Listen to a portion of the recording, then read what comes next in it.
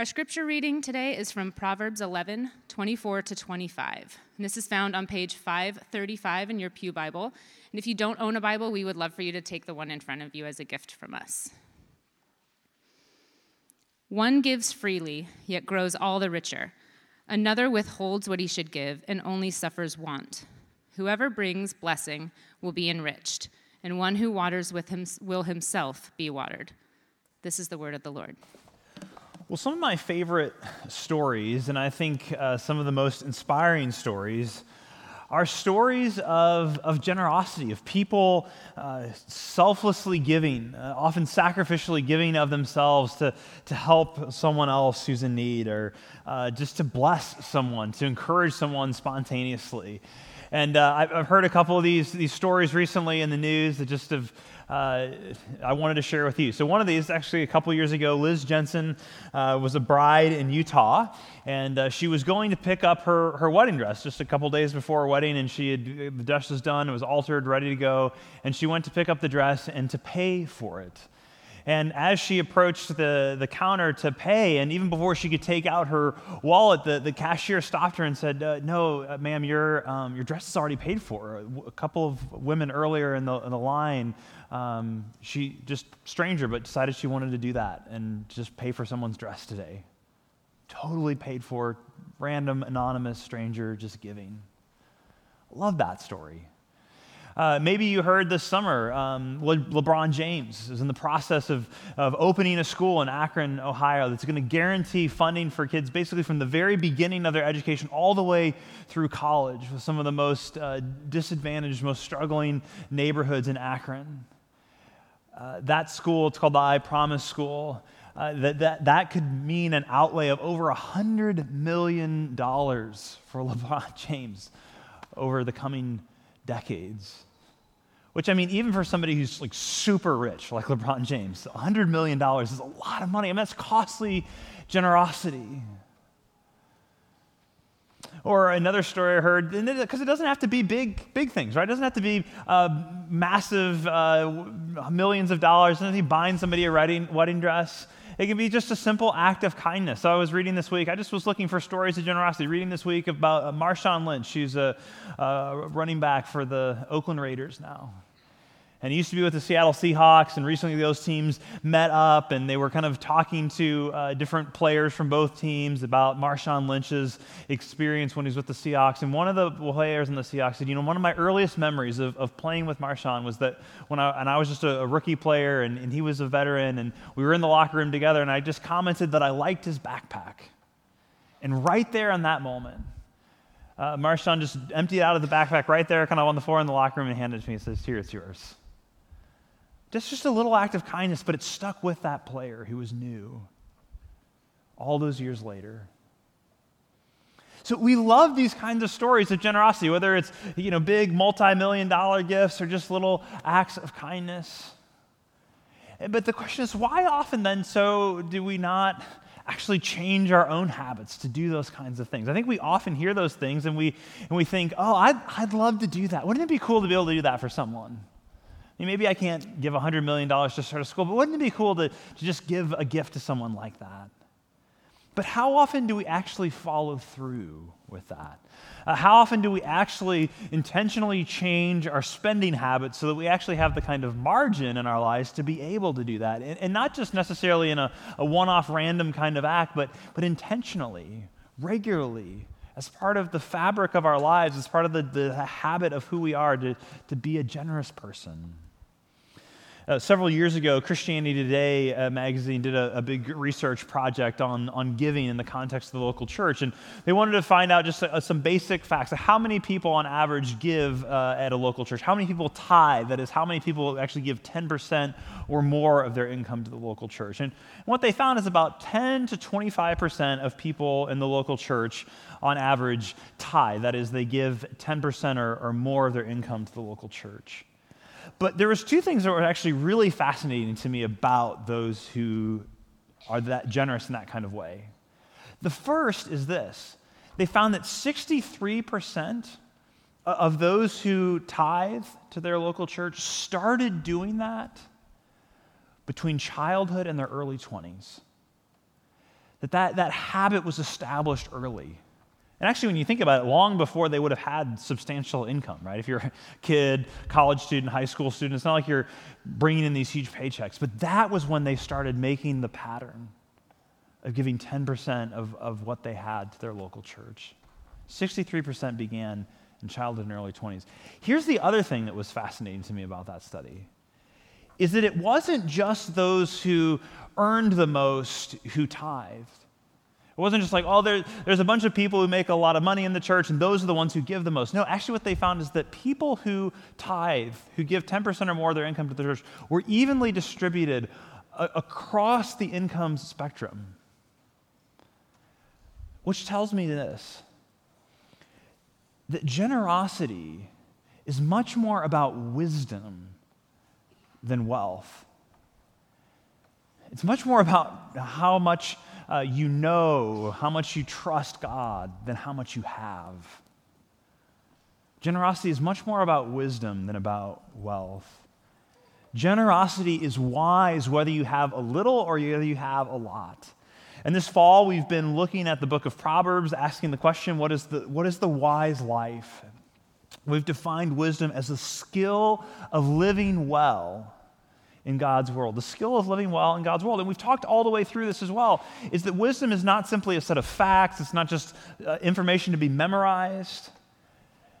No, it's a person to know. It's someone to follow and love and obey. That the wisdom is this relationship with God. It's learning how to live well in His world. And you can't live very well in God's world for very long without learning to be wise with our possessions, with everything that we have. And you find in the book of Proverbs that there's a lot here about making the most of what we have, financially and otherwise. But one of the biggest threads in the book is this category of wealth, of money, of possessions. How do we live well in God's world with that part of our life? And so this morning, as we look at the book of Proverbs and follow that theme, we're going to see that the wise know three things about money. The wise know three things about money. And the first is this: the wise know that money is power. The wise know that money is power. Take a look at Proverbs chapter 10, verse 16. It's on the screen there. The wage of the righteous leads to life, but the gain of the wicked to sin.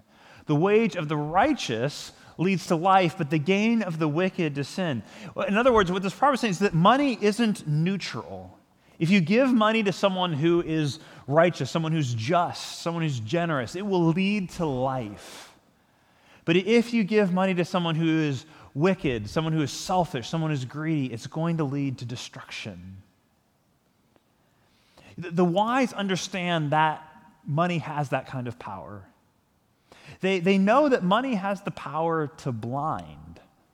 Money has the power to blind. Because think about it. Who here thinks that they're greedy? Who'd say, yeah, that's me. I'm pretty greedy. Right? No one ever answers yes to that question. No one says, hey, I'm greedy.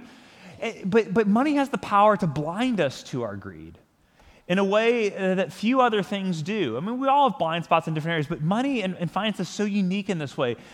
Because, right, you know when you've committed adultery. Right? You don't just someday wake up next to someone who isn't your spouse and be like, wait a second, who are you? I'm not married to you. You know when you've committed adultery.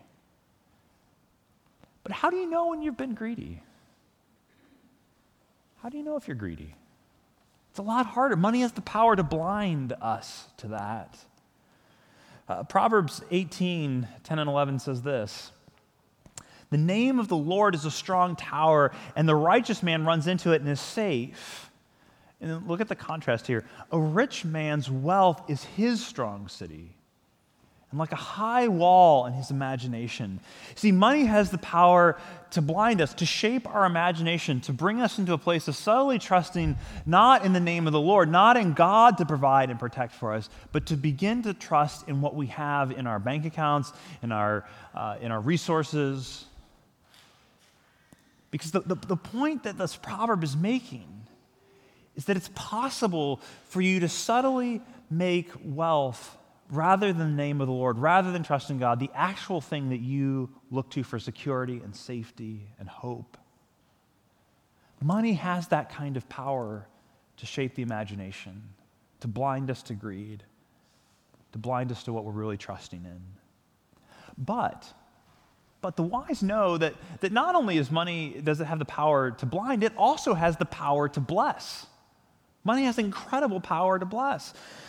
Because who here, I think all of us could probably tell stories about how a gift of money or resources along the way has blessed us, has made it possible for us to do something we wouldn't otherwise be able to do.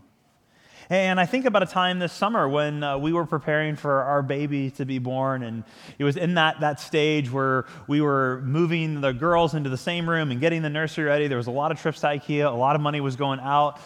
We were saving up dollars to put toward the deductible for the baby being born, all that stuff. It was just a time where we were starting to feel the crunch of the finances and getting ready for the baby to be born. And in July, before he was born, we gathered with my family for the 4th of July. And out of the blue, out of nowhere, my parents gave me and each of my sisters a check, a financial gift, just because. No reason, just because. And it wasn't tens of thousands of dollars, but you know what? It was almost exactly the amount of those IKEA trips and kind of the money we wanted to set aside for the deductible. Just a gift. An incredible blessing. We all need this from time to time. I hope all of us have experienced that from time to time, an unexpected gift of generosity. We recognize the power of money to bless so often when we're on the receiving end of it, but sometimes we forget about its power to bless when we're in the position to give. Let me say that again. So often it's like, oh yeah, when someone's given me a gift of resources, like, oh yeah, that's a huge blessing. But so often we forget about the capacity of money to bless when we have the opportunity to give. And we only see it as a sacrifice, as something that's costly to us, not as a way to truly bless someone else. I've always been stunned by Proverbs 19:17. It's one of those verses that it's almost like when you hear it read in a list of others and you said, guess which one of these verses in the Bible is it? I don't believe that's actually in the Bible. It doesn't sound, but it's here. It says that, and it says this: if you give to those who are financially disadvantaged, to those who are financially in need, you are actually giving. And the word, I'm going to read in a second, the word the Proverbs uses is lend. You're actually lending to the Lord. Listen to this, Proverbs 19:17. Whoever is generous to the poor lends to the Lord, and he will repay him for his deed. The Proverbs set up our generosity to those in need as actually sort of a loan to God that he repays to us. Incredible. Money has the power to blind, yes, but it also has incredible power to bless. But we have to remember, too, it has the power to enslave, right? Again, similar to greed, who would answer yes to the question, I have enough? We might say, oh yeah, I have enough, but like deep down, I know I could use just a little bit more money. I don't know about you. I could use a little bit more. Not a lot more, but I could use a little bit more. We're all there, aren't we? We really have enough. We always want a little bit more. And especially before Rachel and I started a regular habit of budgeting, the number one thing that kept me up at night, and I don't mean that in a metaphorical sense, I mean literally the thing that would keep me awake at night, laying in bed, was worrying about money. How much energy do we expend worrying about money, finances? Will there be enough? Will there be enough to maintain a certain lifestyle? Will there be enough when we retire? Will there be enough? And how many evils at the end of the day are rooted in a love and over-desire for money? And just think, this fall, we're 10 years on from the financial crisis of 2008, and we're still in some ways feeling the effects of that from 10 years ago. And that was a complex moment in our history. In some ways, we're still beginning to fully understand all that went on in that. But at least part of that was fueled by desire for a little bit more, by a desire for more. And again, wealth creation through jobs and trade and entrepreneurship, those are really good things that help societies flourish. But they can also so easily become corrupted by an insatiable desire that enslaves us to a never-ending quest for just a little bit more. Money has the power to enslave, but it also has the power to free. Money also has the power to free. When you look at Proverbs 11:10, it gives this picture of the righteous, those who are generous and just, and what happens when they are flourishing in a city. Listen to Proverbs 11:10. When it goes well with the righteous, the city rejoices. When the wicked perish, there are shouts of gladness. When people of justice control resources and influence in a city, the city rejoices. People are set free. Just laws are enacted. Generosity rules the day. It has the power. Generosity has the power to free, to cause, to participate in flourishing. I mean, one example of that here in Kansas City, just a legacy of that, whether you've been around for just a little bit in Kansas City or you've grown up here, you can't go anywhere in the city without hearing the name Kauffman, right? Marion Newman Kauffman started Marion Labs, and as an entrepreneur built this, grew in wealth, and was committed, though, to giving that away and helping Kansas City to flourish. Right now, there's the Kauffman Stadium and the Kauffman Center for the Performing Arts and the Kauffman Schools Project and the Kauffman Foundation that continues to encourage entrepreneurs and education in our city. A legacy in Kansas City of generosity, that when you put someone like that in a place of position and influence in a city, the city rejoices. Money has the power to free. Money is powerful, and it's never neutral. If you put money into someone's hands, they're going to either do something, it's either going to be used wisely or it's going to be used foolishly. There's kind of only two paths with it. The wise know that power of money. Do you know the power of money? Both the power to blind and to enslave, but also the power to bless and to set free. The wise know that power and they act accordingly. How are you using it? Whether you have a little or a lot, are you using it wisely or foolishly?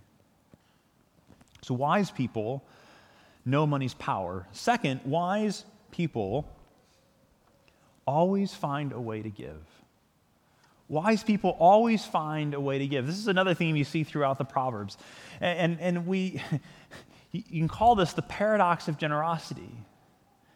Wise always find a way to give because they trust the paradox of generosity. Look at Proverbs 11:24 and 25 again. This is actually the text that we heard just before the message, but let me read it for us again because it's so powerful.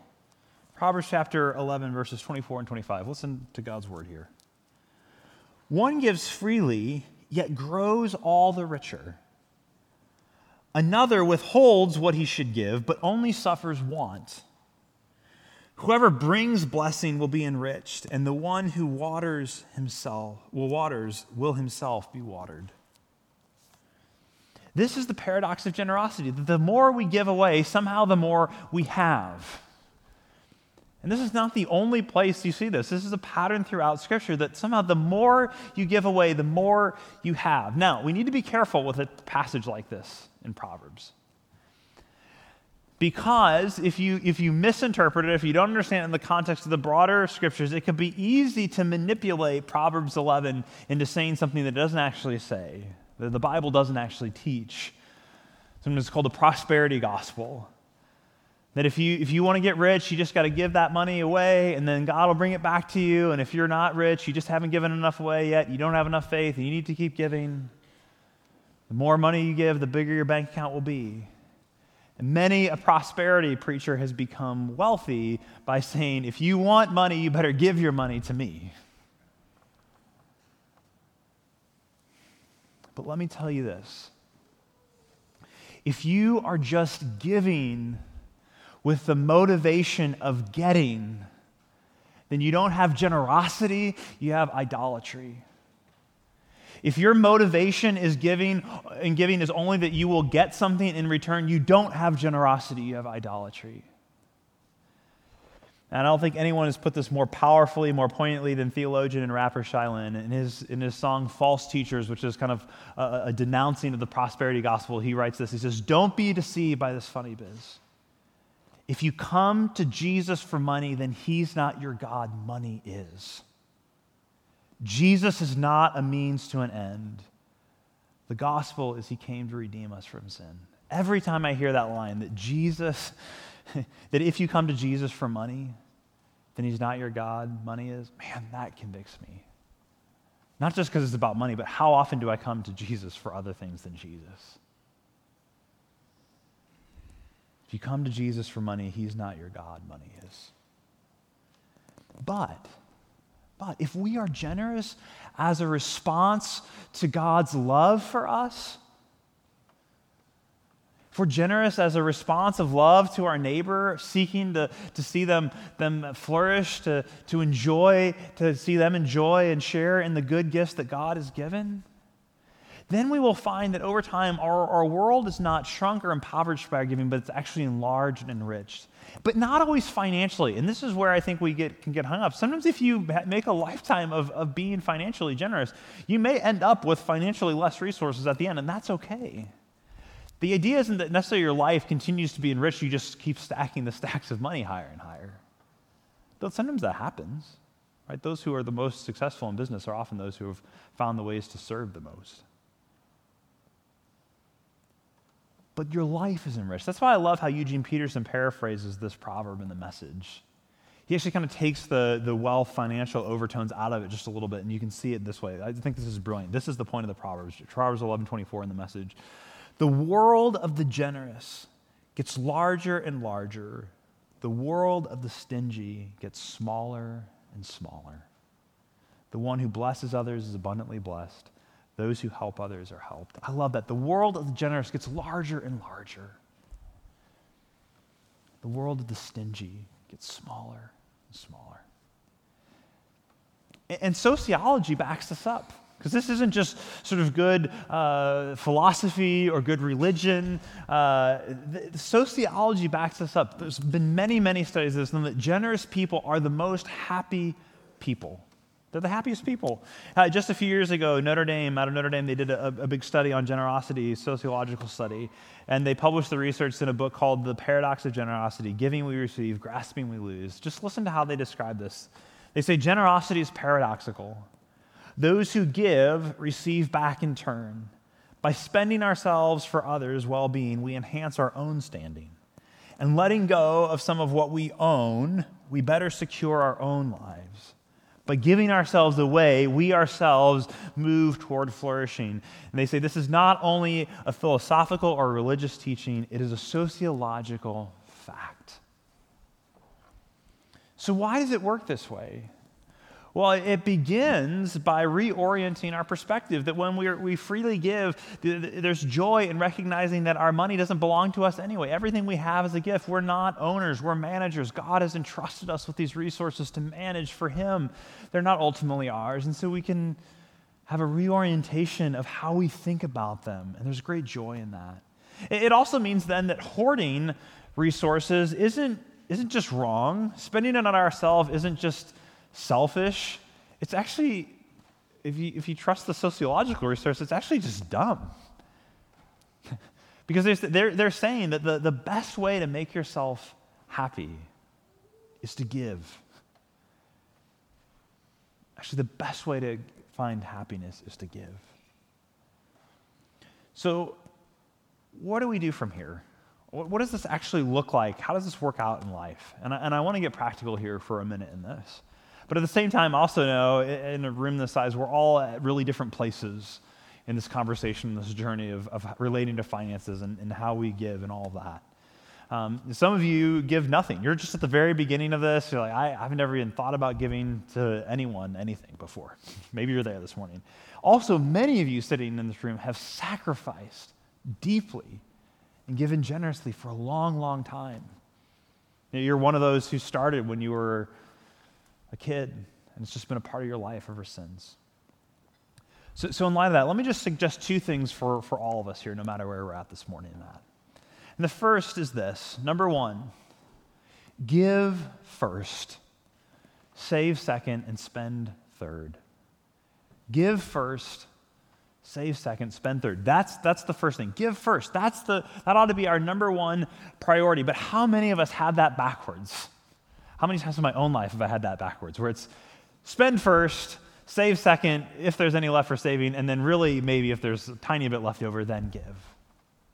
We got to reverse that order. Proverbs chapter 3, verses 9 and 10. Honor the Lord with your wealth and with the first fruits of all your produce. Then your barns will be filled with plenty and your vats will be bursting with wine. The point of this proverb is don't give the leftovers. Don't wait around to see what's left, and then if you have some left over, give. And you guys know how this works. There almost is never any left over, right? But then you might say, well, but Bill, that's scary. What if I do give first? And then there's more month and paycheck. Well, think about the first people who read these verses. Talking 3,000 years ago, ancient wisdom literature, the first people to hear these words. These weren't, we kind of take these as this is metaphorical for us, the first fruits. Okay, that's the first part of our paycheck. But for them, that was literally the first fruits. That was not a metaphor for them. That was actually take the first of your wheat harvest, the first of your apples, the first of everything you've grown, and give those to the Lord. Now think about, you're a farmer, the crops are just getting ripe. This is what your family is going to depend on to live, to not starve through the winter. Before you know how even the whole harvest is going to turn out, God calls them, give the very first and best to me. It's always been a matter of trust, no matter who you are, from the very beginning of this. Give first. And if you're going to give first, it means that if you're going to consistently do that, you have to have some kind of a budget or spending plan, and you have to stick with it. The only way you can consistently prioritize giving is if you make a plan for how you're using your money. And the number one category in any budget for the wise is the question, how can I give? How can I give? Now, if that seems impossible for you this morning, whether it's because of debt or underemployment or unemployment or just the constant reality of it always seeming like there's more month than paycheck. And we all need help in this. We can all grow in managing resources. But I'll just say Financial Peace University is a great place to start. About 3.5 years ago, Rachel and I went through that together, and it completely changed the way we dealt with our finances together, especially as a couple. We stopped wondering where our money went and started telling it where to go, and it changed everything. And I'd encourage you to take that class. If you've never done Financial Peace University, no matter who you are, where you're at, maybe you say, man, I'm drowning in debt, or maybe you say, I'm doing pretty well. There's great things to be learned in that. And we offer that regularly at Christ Community. I know there's classes happening again in the spring. But maybe you say, I just want to do that right away. Go on to Financial Peace University, put your zip code in, and there's places in the city all the time hosting classes. You can jump in there. But you know the most shocking thing to me when I took Financial Peace University? A lot of it was just basic good budgeting stuff that I was familiar with. The thing that was most shocking to me when I took it, and if you know anything about Dave Ramsey, I mean, this is the guy who says, do anything you can to get out of debt. You sell that car that's too expensive. I mean, just radical, sell whatever you have to get out of debt. Do whatever you have to get out of debt. But you know what the first thing Dave does when he talks about budgeting? No matter how much you're in debt, he says, first thing you do is you start giving 10% to your local church. And I was like, wait a second. Wouldn't he say, no, stop giving to any charitable things and start paying off your debt so you can be generous later? And he says, no matter how much debt you're drowning, your first step is to start giving generously. Why? Because it reorients your loves. It reorders your heart. And if you don't make it a priority when you don't have anything, it's not going to be a priority later on when you do have. So that's the first thing. Give first. The second thing is this: give more. The wise give more. And this morning, probably some of you would want me to. I'm not going to tell you how much to give. I'm not going to say, here's the number, here's the percentage, here's the net, here's the gross. Do I give off of that, or before taxes, after taxes, all that. We're not going to do that this morning. But let me say a quick word about tithing, though. And we do believe that the Scriptures teach that the baseline of obedience, the pattern in the Scriptures, is to give 10% of your income to the local church, to God's people, to God's family. Now, some of you might be sitting here thinking, that's crazy, that's insane. Bill, if you saw my finances, you would know that's insane. But then I just go back to Dave. Dave Ramsey says, you got to start there. Got to start there. And I can also hear others of you saying, though, but wait, Bill, isn't the tithe thing, isn't that the Old Testament? Isn't that under the Old Testament law? And that's not enforced anymore because we're under grace in the New Testament? So that's not the requirement anymore? That's a valid question. But I would just answer that with another question. And that is, if you spend time reading the New Testament, if you ever found a place where grace lowers the bar for obedience, where grace says, you know what, actually, God's law doesn't matter that much anymore, you just kind of do whatever you want. No, Jesus always raises the bar. And grace is there to empower us to be able to do that, to live into this life that Jesus calls us to live. But Jesus doesn't say, I'm going to lower the bar on sexual morality. No, he raises it in the Sermon on the Mount. He doesn't say, some of you say, you've heard it said, if you commit adultery, he says, if you even look at someone with lust in your mind, you commit adultery. Jesus raises the bar. He doesn't lower it. I heard a pastor once say that we look at the New Testament standard for generosity, we look to Jesus. Jesus didn't tithe his blood. He gave all of it. He gave himself completely for us. He becomes the standard for generosity. It doesn't lower the bar. Grace raises the bar to look at everything that we own, to be used to serve others, to serve God, to be given. Okay, so I don't want us to get hung up on percentages this morning, but I do want to ask a few diagnostic questions that I think will help us begin to kind of process, am I really being generous, or do I need to grow in this? First question is this. These are some diagnostics, help you process. Where am I at in this generosity journey? The first one is this. Are there things that you want or want to do that you have to say no to because you're being generous? Are there things that you want or want to do that you end up saying no to because you're being generous? If not, if you're not ever denying yourself anything or much of anything, you're probably not being generous. 2, here's the second question.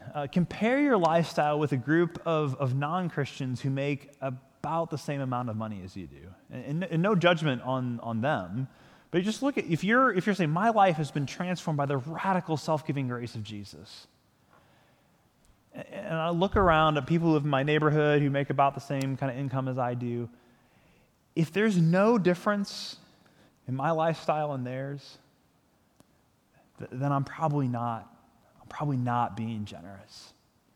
I'm not as generous as I ought. Now, here's another way of getting at this. Just think up and kind of add up all the extras in your life. I'm not talking about the essentials for life or even just the basics of kind of a comfortable life. But just money you spend in pursuit of happiness, entertainment, comfort, vacation, the extras. Do you spend more on yourself trying to make yourself happy than you give away, which God promises will make you happy? If you spend more on yourself trying to make yourself happy than giving away, which God promises will make you happy, you probably aren't as generous as you could be yet.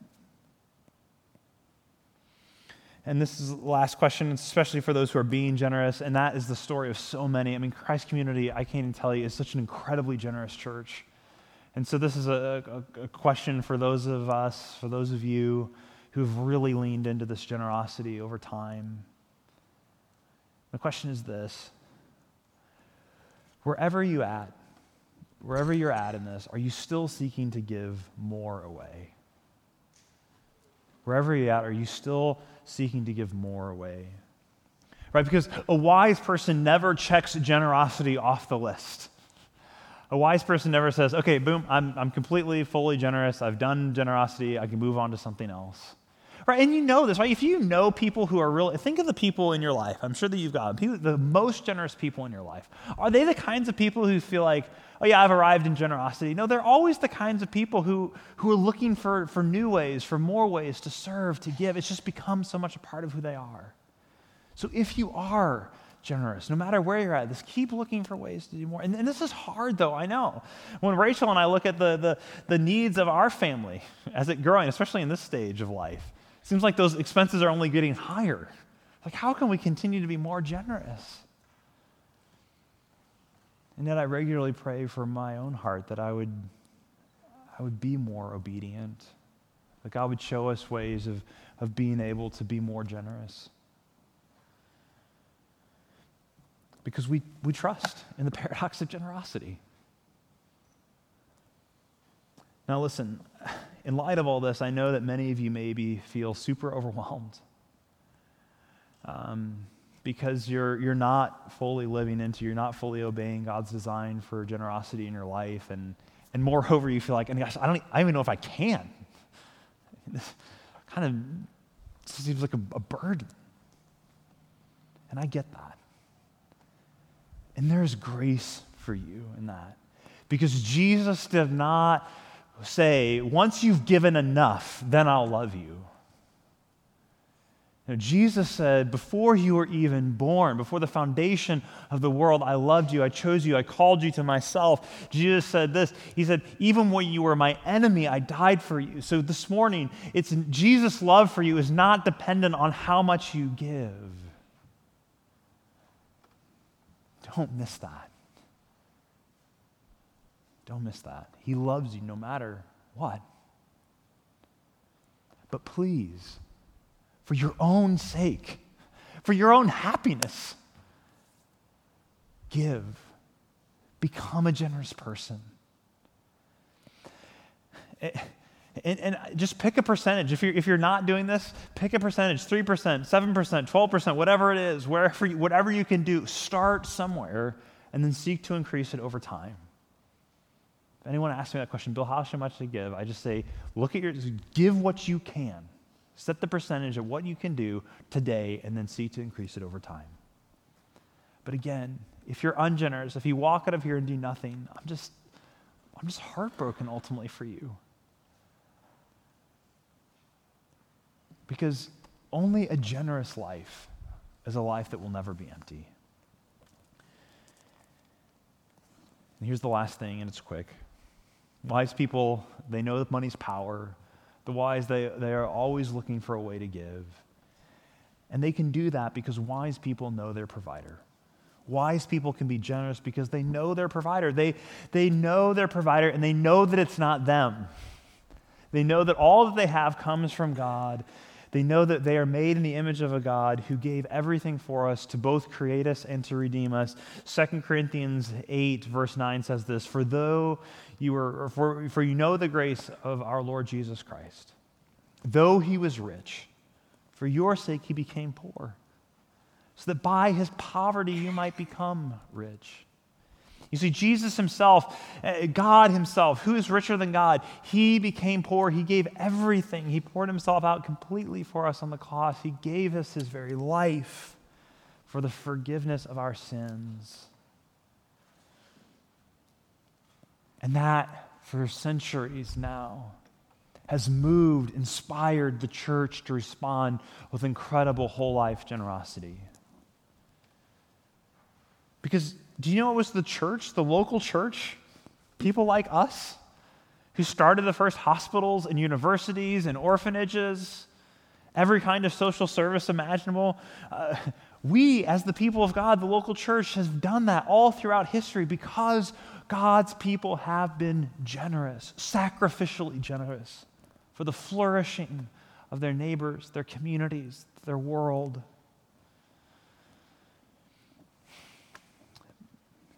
And what would Christ's community do with more? What would Christ's community do with more resources? If people were more generous, what would we do here? Because one of the things, we often hear is that, well, it seems like Christ's community is doing really well. In fact, didn't you just give a financial update the other day that if we were coming in a little bit above what we predicted for the budget? 5 campuses, Christ's community is doing fine. They don't need my money, right? That's a fair question. But what would we do if there were more? What could Christ's community do with more? And in one level, 30 years into this as a church, and next year's the 30th anniversary, our needs have never been greater because we're not just one church, we're one church in 5 locations spread out across the city. And one day, maybe Lord willing, we'll even be more locations. That's something we could do. Start new campuses, reaching more people. But even now, the needs are great. Our Shawnee Mission campus, our newest campus, they're homeless, so they don't have a permanent church home. They meet in the middle school. I don't know what you thought of middle school when you were there, but they meet in a middle school cafeteria. That's where they have church. They're having church there right now in a middle school cafeteria. And it's a lot of energy to set that up, tear that down every week. It's a hindrance to the progress of growth there over the long haul. We want to find a permanent home for Shawnee Mission. That takes a lot of resources. What about our downtown campus? It's so strategically positioned in the center of our city. It's had some of the highest growth percentages of any of our campuses in the history of our church, and they are outgrowing their tiny space. In fact, the kids don't even fit in there. All summer, their kids met in a tent in the alley behind the church building space. And because it's getting cold, we were able to find another space in a building down the block. They're outgrowing that space. The lease is up soon. We need to find a space that's bigger, more permanent for downtown. It's expensive to multiply, to reach out, to give ourselves away, but that's who we are. That's what God has called us to be, and that's so much more exciting than being stingy. As a church, our outreach budget this year is almost $900,000. We give that to organizations, the best organizations we can find around the world, here locally, in our own leadership development pathways through our residency and fellows program, to give ourselves away. That's where your resources go, your generosity goes at Christ Community. Just imagine what we could do next together. The generous life will never be an empty life. And we get to be a part of God's work in the world. Would He help us, God help us to be faithful? Let's pray. Father, we pray that you would help us to become more obedient. Help me to become more obedient in the life of generosity, not because we're afraid of what will happen if we don't, but because of the great promise of joy that you've given and that shows in so many ways that happens when we do give.